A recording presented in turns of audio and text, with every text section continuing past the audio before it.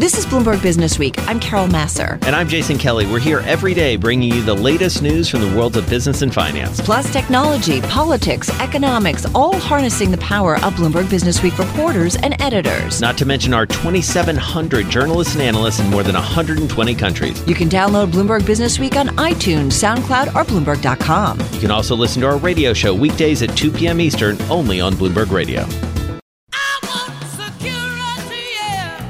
So we do want to talk a little bit about global security concerns. We have the perfect guest to do that with. Andy Purdy is Chief Security Officer at Huawei Technologies USA.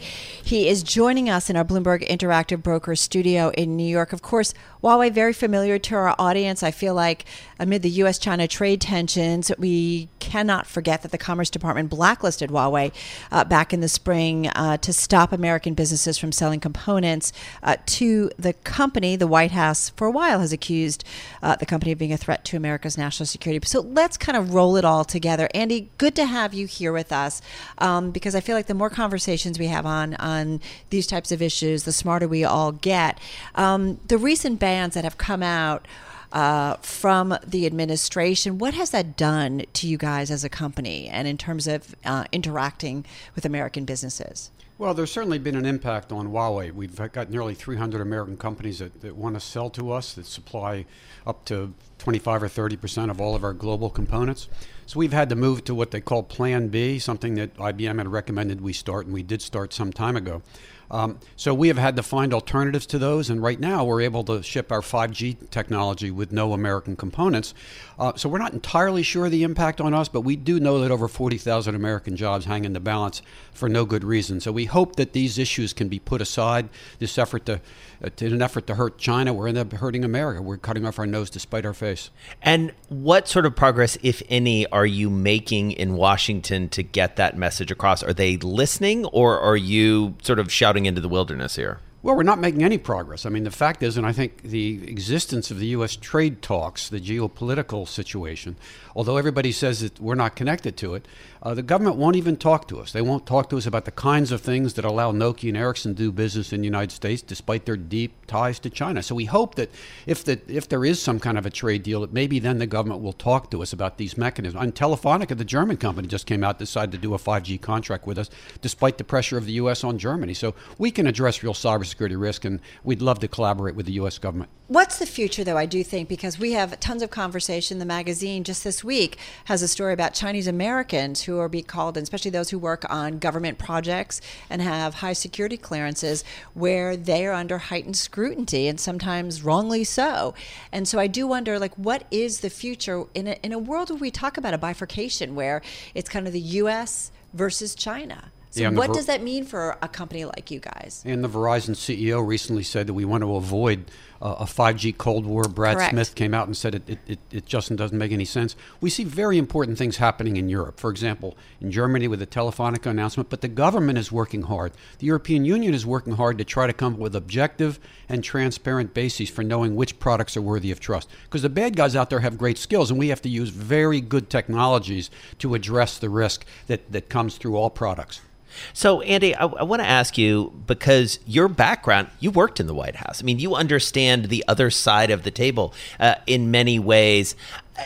How surprised were you that all this went down, essentially knowing how the sausage is made on the other side? Well, there's been some long-standing concern, as you know, and although the tariffs help obscure these fundamental agreement among the Republicans and Democrats, the concern about theft of intellectual property, the concerns about forced technology transfer, the threat that the U.S. sees from China as China has grown economically and militarily, these are things that cut across the board. And legitimate concerns. Well, let's put it this way. Our government, the American government, has to make sure that we address the risk to this country. We've got to learn lessons like from the 75 years ago D-Day. In cyberspace, we have to be ready, much more ready than we were when the Germans and the Nazis swarmed over Europe. We have to be ready to address real risk. And we think it can be done, and it has to be done with standards and conformance programs for the operators, as well as testing, independent testing for the equipment. We'd love to participate in those conversations. But it is interesting, too, though, that if there is a division, a technology division in the world going forward, we talk about it a lot, about 5G. Maybe there's going to be two standards, or, you do wonder what does that mean for global security concerns? Well, potentially. What it means is a real threat to competition, and competition is critically important. It's important for security, it's important for resilience, it's important for innovation. We need to make sure that we have competition, and when you look at the equipment vendors, there is not enough competition. I hope Nokia is strong enough to survive, frankly. I hope that they're strong enough to do the R&D that they need to. With your expertise in understanding where you are currently, and then as Jason mentioned, having spent some time, along the Beltway, and I just do wonder, so what is the answer? Because we do know in terms of our relationship with the Chinese that there has been problems with intellectual property, and there has been a lot of technology transfer, or if you're starting up a business, you've got to do it along with a Chinese company. It's very clear that the Chinese, have a mission to be very dominant. And I don't have a problem with that because I feel like that's capitalism at play. But because of the past, how do we know what we're dealing with as a country, the United States? Well, I'm glad I had the opportunity to participate in discussions at the United Nations here in New York last week with governments and private companies. It's a combination of we need norms for governments. We need benchmarks that we can hold governments accountable. We can have mechanisms to create incentives and consequences if governments violate the rules. But also you need companies. You need independent standards. You need independent testing so we can address the real risks. It's the combination, the shared responsibility that's going to help us. Just 30 seconds. What would be a great incentive for the Chinese to really make sure that in terms of the government conformity that it happens? Just quickly. Well, I think the global community holding them and other countries accountable, the World Trade Organization, to standards on the theft of intellectual property, on forced technology transfer. We have to have visibility and then make clear when a country, whoever it is violating those norms. But it's interesting, in a week where we know the WTO is at risk. Is weakened, to say the least. Andy Purdy, we hope you'll come back. I feel like we were only able to scratch the surface of a really important topic. Chief Security Officer at Huawei Technologies, here with us in our Bloomberg Interactive Brokers studio. Let's get back to the big breaking news crossing the terminal right now. U.S. reaching a deal in principle with China. It's a trade deal, folks, awaiting President Trump's sign-off. Well, there is one man that we turn to when all of this is going down, and that is Shawn Donnan. He joins us from the nation's capital. All right, Shawn, bring us up to date. What's the breakthrough? Well, what we have heard is that negotiators on both sides have reached this agreement in principle. That agreement will lay out terms under which China will ramp up its purchases of agricultural goods. It also will see the U.S. Roll back some of the existing tariffs. We're hearing that the rate on those tariffs could fall as much as half. Wow. This is a big deal. Yeah. So let's break it down a little bit. That agricultural piece, talk to us about that, because that has been central to President Trump's demands, correct? Absolutely. This is really about politics. Donald Trump has a huge constituency in farm states. He wants to shore those up before 2020. And because of politics, they were one of the main targets for China when it retaliated against the U.S. When President Trump first imposed tariffs in March 2018. That's the reason those soybeans have become that kind of emblem of the trade wars. So we expect China to start buying a lot more pork, a lot more soybeans, and we'll go from there. It's interesting, and I think about politically how there's been a lot of conversations about getting smarter, better, more current trade deals. Do we get that with this? Because I think about, as an American, I'm thinking about, okay, where are we going? Is it about ag products, or is it about more higher tech things that we need to be concerned about? And there's the rub. Really, what this does is it puts a big pause on the trade wars, and it kicks the can down the road on a lot of big issues. There will be, we're told, some language in here on intellectual property. That's positive in terms of some of those bigger issues that the Trump administration and the U.S., in fact, has long had with China. But what's not going to be in there are big efforts to address things like industrial industrial subsidies. Those are the low interest loans and cheap electricity and things like that China has used to kind of fuel its industrial might. And those things will have to come in later phases if those later phases come. So there's a kind of short-term victory to be had here. And we really do need to stress that this, we're being told, still needs to be signed off on by Donald Trump, but that the negotiators at least have gotten to this deal, and that is being presented to Donald Trump this afternoon for a sign-off, that we could get an announcement very soon after that. But Donald Trump still needs to sign off on this, although this morning in a tweet he said we're very close to a deal. And for the first time in a while, we heard him say that was something that the U.S. wanted as well. Normally he's pointed to China. So some signs that he's warmed up to this deal, but it's being brought to him as we speak to get that final sign-off. All right, just checking on the market reaction to this breaking news. The S&P now up about 0.7%, so off of its spike and off the highs of the day. We should point out stocks did surge, as Shawn and our colleagues point out in their reporting early in the day, off of those presidential tweets. Right? Shawn, I'm glad you brought up sort of the different elements of this, because literally just a few minutes ago, we were talking to the chief security officer of Huawei. That's a company that has been really caught up in this trade war, in this tension, in this conflict, I should say, between these two countries. How likely is it that we soon do move on to phase 2 and beyond, or does this administration feel like it's going to be content to, sort of sit on phase 1 for a while? Yeah, and it's not just Huawei. It's Huawei's American suppliers who have been essentially banned from doing business with Huawei, which is a huge telecommunications company.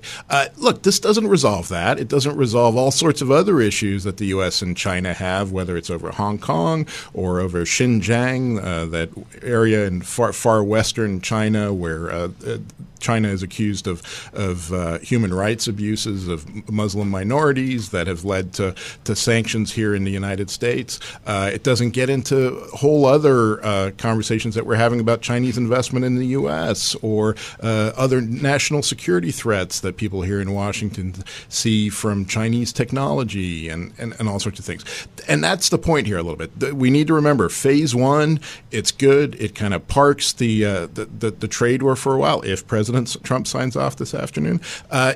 But at the same time, it doesn't address the fact that we have had this major deterioration over the past 18 months in the broader relationship. Well, that's what I'm thinking about, because I think about when you've got a good friendship or a good relationship with somebody and then something goes horribly wrong. It's never the same. And I do wonder about what this relationship is, Shawn, going forward. What's the level of trust really between the two? I mean, I understand with trade, there's numbers and there's ways to check on what's going on, but there's so many other things where there's no transparency.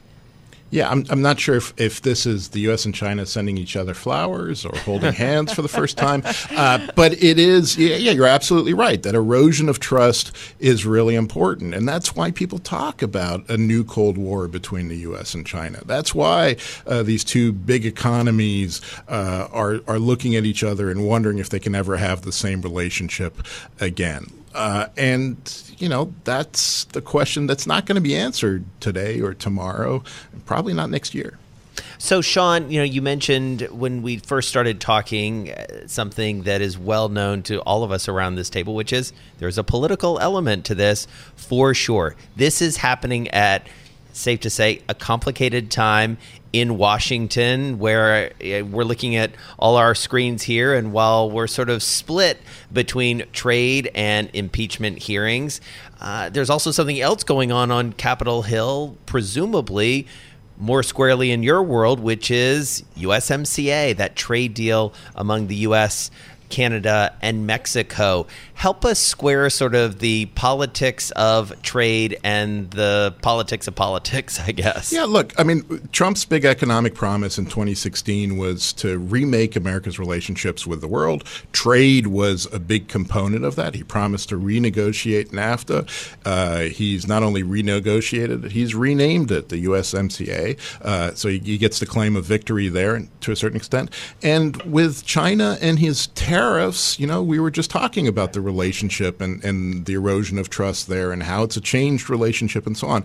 He will get to claim at least having done some of that. And if there's a deal and that has diminished some of the tensions that are there and the things that have been kind of casting a shadow over the U.S. and global economies, and that's a positive potentially that he can take into the economy, although it's an kind of unfinished positive. But yeah, Donald Trump has rewritten the rules when it comes to trade and politics in America. We had something I never thought I'd see this week, and that is Donald Trump and Richard Trumka from the AFL-CIO, a longtime skeptic of trade deals, and longtime opponent of trade deals, even under President Obama, a big-time Democratic base guy as well. But we had those two men agreeing on a new version of NAFTA, which both of those men have excoriated for decades. Right. I mean, that's a pretty remarkable moment. So, it's been a big week in terms of impeachment and the broader politics for Donald Trump. But if he gets this deal with China and agrees to the final sign-off here, he's got two big victories on trade that he can claim this week. Yeah, the split screen is just incredible, Carol. It is pretty incredible, the visuals right on this. Hey, we're talking with Shawn Donnan. He follows trade globalization for us here at Bloomberg News. He's joining us from our bureau in Washington. The news at this hour, we have seen some equity market reaction to the upside on this. U.S. negotiators have reached the terms of a phase one trade deal with China that now awaits President Trump's approval. This is according to people briefed on the plans. I have to say, I am an optimist, Shawn, on so many different things. But do I feel like Charlie Brown when the football is, pulled out from under me once again? Because we've seen this back and forth so many times with this administration, this president specifically. Something different this time around? Feels like something different. I think this is something that the president has wanted for some weeks now. He announced the kind of bones of this, or the architecture of this, October 11th in the Oval Office.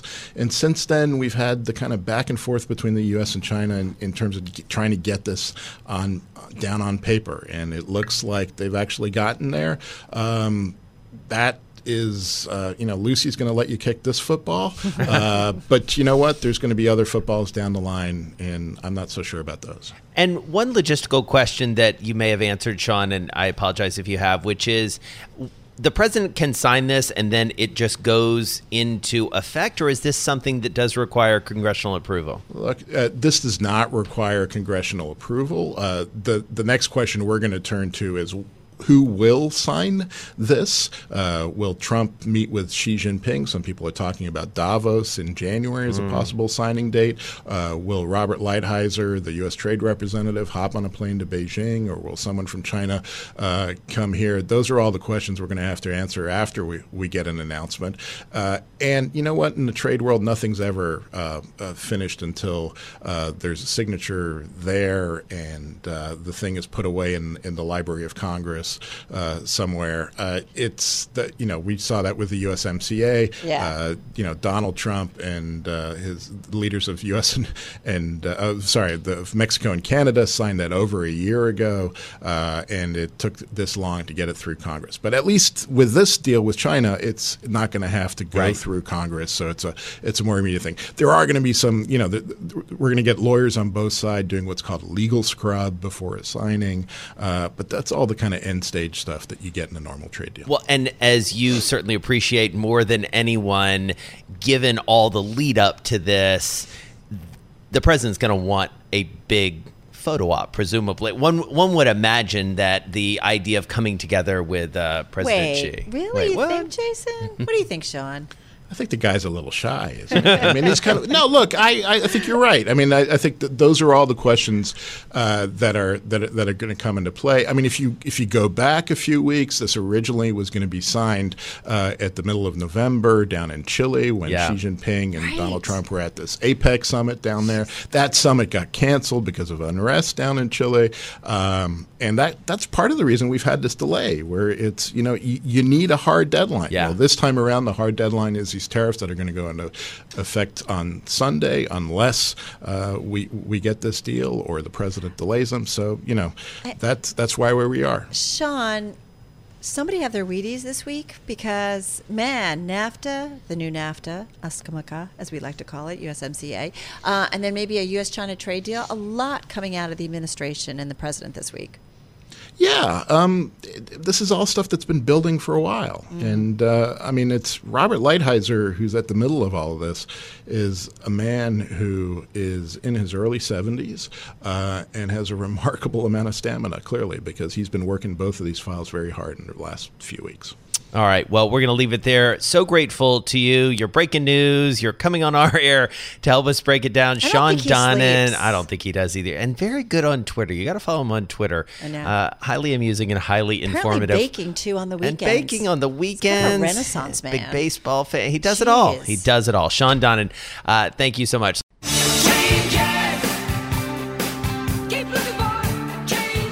So amid trade tensions and amid everything else that's going on in the world, there are some significant shifts happening in the investing world. I feel like we've been talking about that for a good part of the year. When we look back at 2019, it feels like ESG sort of having a moment. So let's start there with Jordan Farris, Managing Director and Head of ETF Product Development at Nuveen, based out in Chicago, here with us in New York City today. So am I right? Is ESG having a moment here? Jason, I think you are right. I think ESG is having a moment. This has been one of the most popular talking points within the ETF industry this year in 2019 and even some in 2018. We brought our first products to market in 2016. They're about to hit their 3-year track record, and the performance has actually been quite good. And investors and advisors are starting to understand that ESG doesn't necessarily mean outperformance. It can be something that doesn't necessarily mean underperformance. It can drive outperformance and mitigate risk. I got to tell you, though, there's ESG and then there's ESG. So what are the parameters that qualify existential. ESG It's to existential. Nuveen? Yeah. Sure. So it can vary by firm. So we always encourage advisors to take a look at the underlying methodology. But if we take a look at some of the acronyms that are in the investment space right now. So ESG stands for environmental, social, and governance. Right. And these are a series of factors that we can rank companies and choose the ones that are outperforming their peers. Do they have to outperform on all of them?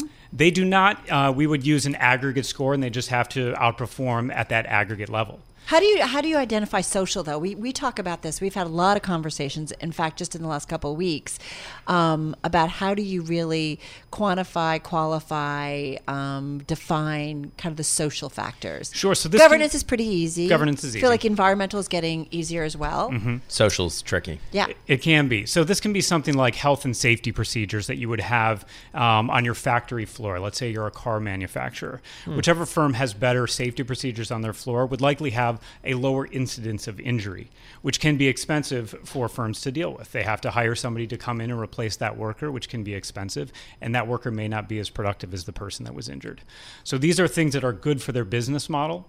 If they are doing a good job taking care of their workers, that would be something that's in the S or the social category. And so how much does something like what the Business Roundtable said earlier this year around it can't just be for shareholders, we've got to be more holistic in terms of what we're delivering for the broader universe of stakeholders? I know that's something, a term that some people use. Is that underneath more of the popularity? What's sort of bringing it more into the conversation in your estimation? I think there are two things. I think there is this societal change where people are valuing environmental, social, and governance concerns more than they used to. And they're able to integrate those as a philosophy through their investments now, as opposed to doing that elsewhere in their life, whether they're donating their time or their money to a certain cause. Now you can incorporate that as a philosophy in your investments. Also, with the immediacy of news, we're able to see what's going on with companies in a much quicker and a much more transparent way. We do a responsible investing survey every year at Nuveen, and one of the key points from this year's responsible investing survey looked at millennials.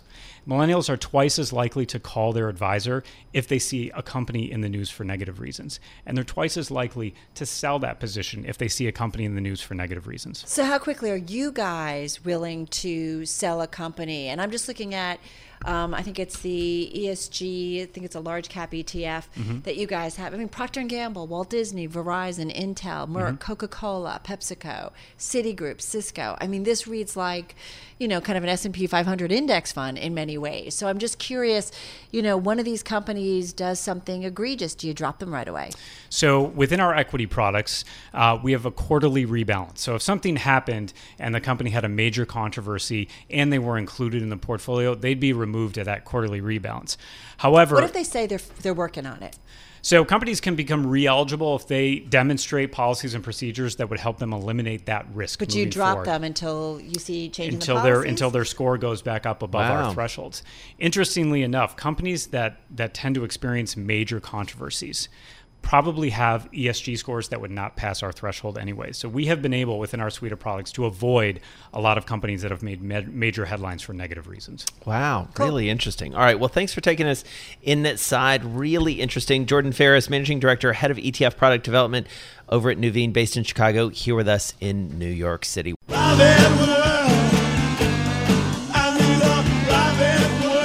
All right, well, it was private, kind of, and then it was very, very public. We're talking about Lululemon, and this is a story that's really never been told. I can say that with some confidence because I decided to tell it myself. Hey, Jason, wait, Jill. So Jason comes to you with this story. You're like, really, Jason? Yeah, I'm like, why don't you talk to a few other people and make sure that this story a little bit. We're talking about Lululemon. Yeah, and I mean, obviously in the news today, they came out with earnings, and what's interesting is this is a company, Joel, that's at a point where only by even meeting expectations, it has set such high expectations that the stock actually goes down. But when you look at it across the year, the stock has almost doubled. Yeah, it's kind of incredible, right? And so what Jason's pitch was, Carol, was, hey, there's actually a backstory here.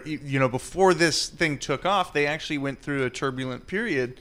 And some private equity money got involved here and actually sort of like came to their rescue a little bit. Right. What's that story, Jason? All right. So the story is basically, back in 2005, Advent, a private equity firm not that many people know. It's not a brand name like Blackstone, KKR, or Carlyle. They invested in this little Vancouver company with a funny name, as David Massar said to me, the managing partner at Advent. They invest in 2005. It goes public in 2007, 2008. They sell all their shares by 2009. They make 8 times their money. Job well done. Fast forward 2013, they've got this see-through pants problem, failing the, as one of our headlines put it at the time, the bend over test, real headline. And also their founder gets crossways, Chip Wilson, with the board. There's some management tension, and Advent comes back in and buys half of Wilson's stake, public shares, comes back in, and in the intervening time fixes the company, and the market cap has quintupled. Yeah, the stock's up. I mean, the stock has just doubled almost this year alone. Right. What I think is interesting, so just for context, today is a blip when you look at it. Right. I'm looking at it for a year right now, even and year to date even, and it's like, that's like insignificant. It's up 83% year to date. But I think what's interesting is in a year where politicians, specifically folks like Elizabeth Warren, are questioning, the role of private equity in our markets. Like, here's an example of private equity coming in and potentially, helping helping investors. Firm. There's a lot of people who made a lot of money off of it. Public shareholders. And in many ways, they expanded a company in this case and went in and, Joel and I have talked a lot over the past couple of years about sort of what is the private equity playbook. What I find so interesting about this, too, is this was the private equity playbook in public in many ways. Lululemon was still reporting quarter to quarter. And couldn't be scrutinized more after the bend over incident. Exactly. And, one of the people that I talked to for the story, incidentally, and this is, sort of better to be lucky than smart in some ways with timing, the COO who was largely responsible for this guy named Stuart Hazelden, he was just named this week to go essentially fix another company, Away, the luggage company, which has come under a whole bit of other scrutiny, which ties into another story in the magazine by Rebecca Greenfield. It all comes together. It all It's almost comes like we had a plan. It's almost like there's this editor of the magazine who has this I know nothing. vision. I know nothing. But what I will say well, actually, I want to ask you again about this, the COO thing. What did he do? Because a lot of this, to see this kind of returns, I mean, you got to be like laying groundwork, and you look at Apple, and like before Tim Cook was CEO, he was effectively doing the same thing, and that's where it got to see growth. So A, what did he do at Lululemon? And then B, what do you think he's going to do at Huawei? Well, it's a great question. And what the management team essentially did, and this is where private equity really did, I think, bring some expertise, is the supply chain was broken. And basically that had shrunk gross margins by 600 basis points. So 6 percentage points. You think about how much profit was being left on the table. They put out a plan that said, all right, let's make up half of that. Let's get 300 basis points back. They ended up getting 800. So 8 percentage points. Big change. And so that's the profit engine. The other thing they did was they said, we need to sell more to men, we need to be global, and we need to figure out e-commerce. And those, I mean, you think about that, right? Opening up e-commerce, you're going to have maximum appeal. But then also the men question I thought was a really interesting one. I mean, this was a brand that resonated first and foremost with women. Right. So how do they talk about reaching men instead? I mean, it's basically a different kind of marketing. Other than the amazing shorts that I own. Right, exactly. I mean, the other thing they're doing is they're opening different sorts of experiential stores. They've got a membership program that they are experimenting with now. So they've got to keep ahead. This guy, David Massar, the managing partner at Advent, I spent a lot of time with him on this story. I've gotten to know him pretty well over the years. And his background is really interesting. He's from Alabama. His dad was in the retail business. So he understands the disruptions in many ways. And anyway, you should check out the story. It was fun to work on. Just to dwell on today, though, for a second, like what is the market reacting to, in your opinion, here? I think the market is reacting to a company that has consistently been beating big, and it was not quite as enthusiastic. I think you do have a CEO in Calvin McDonald who's a little bit more conservative at this point, so it'll be interesting to see what happens after the turn of the year. Well, and when you have a stock that's pretty much doubled, investors' expectations are high, so it's not just about meeting expectations, it's about blowing it out, and I don't think we necessarily got that. All right, you're listening to Bloomberg Businessweek. Joel Weber, thank you so much, editor of Bloomberg Businessweek. Check out my co-host story in the magazine and also the full conversation, interviews. yeah. Yes, our Bloomberg Extra podcast and also on our weekend show. I'm driving in my car. I turn on the radio. How about you let me drive? Oh, no. Who's gonna drive you home? Honey, please, I'll do the driving. Drive on. Excuse me, I want to drive. Just drive, baby. It's the question that drives us. Drive away, take a break. We can reach our destination. This is the Drive to the Close That funky music will drive us till the dawn. on Bloomberg Radio. It is time for the drive to the close. It is indeed. Yana Barton is back with us, equity portfolio manager at Eaton Vance, joining us on the phone from Boston. I don't know if you're able to keep up with the headlines. We're barely doing it. Same here. Yeah, great to have you here too. Also, trade, U.S.-China. How does this essentially kind of change your portfolio models if indeed we get phase one, done? Thanks again for having me back. I mean, who would have thought, right, in a year that has been marred by all these tariff disputes, geopolitical blow-ups, tweets, and so forth, the market is up over 28%, and it just tells you that perhaps not all good news is in the market and there's still value to be had. I think as it relates to our focused growth portfolio, where we have about 35 positions, we're investing mostly within the secular growth theme around them, so we're investing for the long term. And while this is certainly more positive for cyclically oriented areas of the market, I think the dividends of this type of headline is obviously as it relates to corporate confidence, which should yield better corporate investment outcomes and therefore corporate profitability, which should enable the stocks to go higher. Well, and to that point, Yana, I mean, is this something, and this is probably unknowable, but I'm going to ask you anyway, is this the sort of thing that if you're putting yourself in the seat of a CEO, that is enough to essentially maybe give you some confidence, as you say, to actually make some moves, or does it just maybe remove some of the worry, if you catch my nuance there?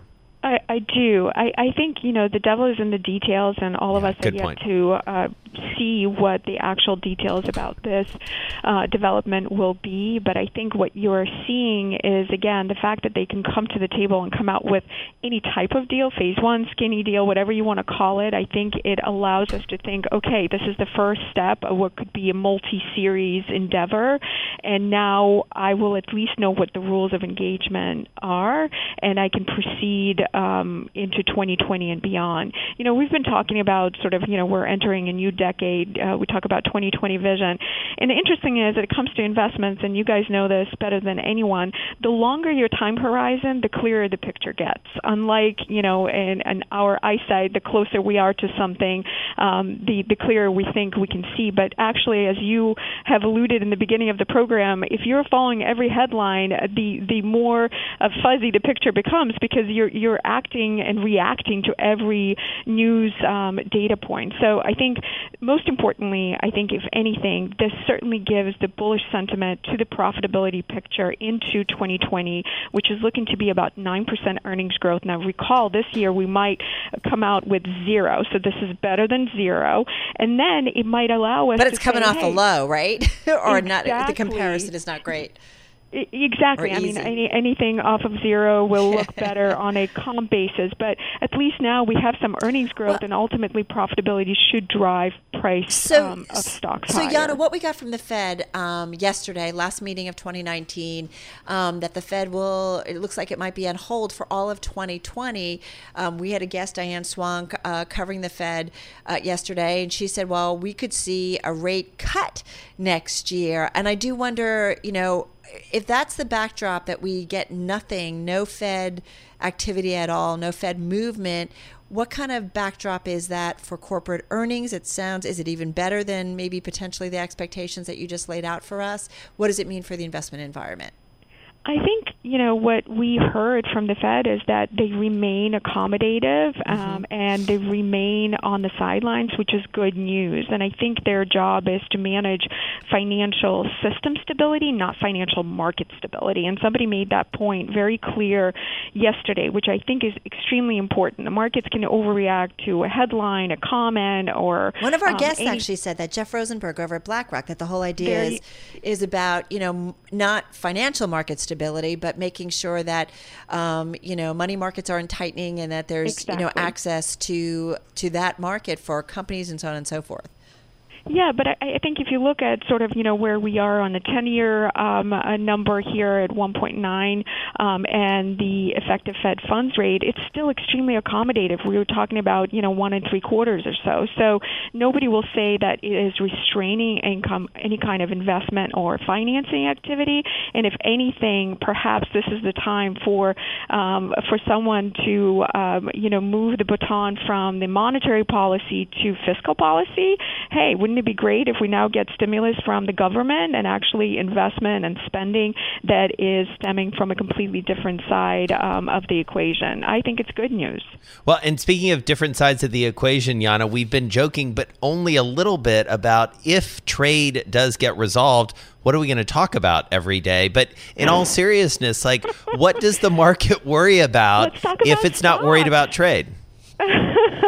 Let's go back to basics and fundamentals and like earnings or something. Exactly. Wouldn't it be something, But one of the questions as a growth manager that I constantly get is, given the fact that the growth indices have gone up over 30%, everyone is sort of calling for this rotation into value, understandably, because it has underperformed. But I will recall Buffett's very famous quote, and that is, price is what you pay, but value is what you get. And I think there's a lot of value in the market that is not being talked about, and much of it is in higher growth areas because of the multiples assigned to areas like healthcare, like consumer discretionary communication services, compared to something that is like REITs and UTs that have been bid up because of this uncertainty. So I think we're going to be talking stocks, and I welcome that conversation.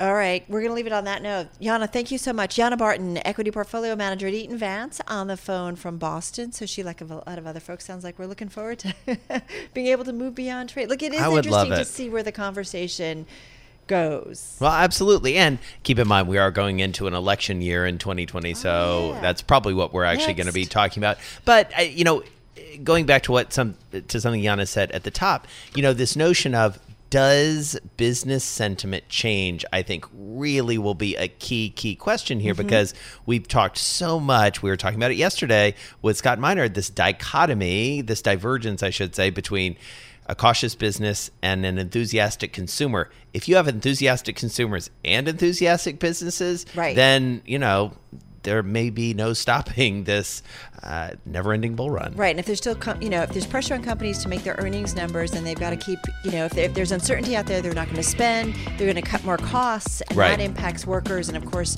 spending in the economy. But if you take away some of the uncertainties, then they're likely to be more optimistic and go out there and spend a little bit. So, yeah, good conversation. Thanks for listening to Bloomberg Businessweek. You can subscribe to the podcast on iTunes, SoundCloud, or Bloomberg.com. You can also listen to our radio show every weekday at 2 p.m. Eastern, only on Bloomberg Radio.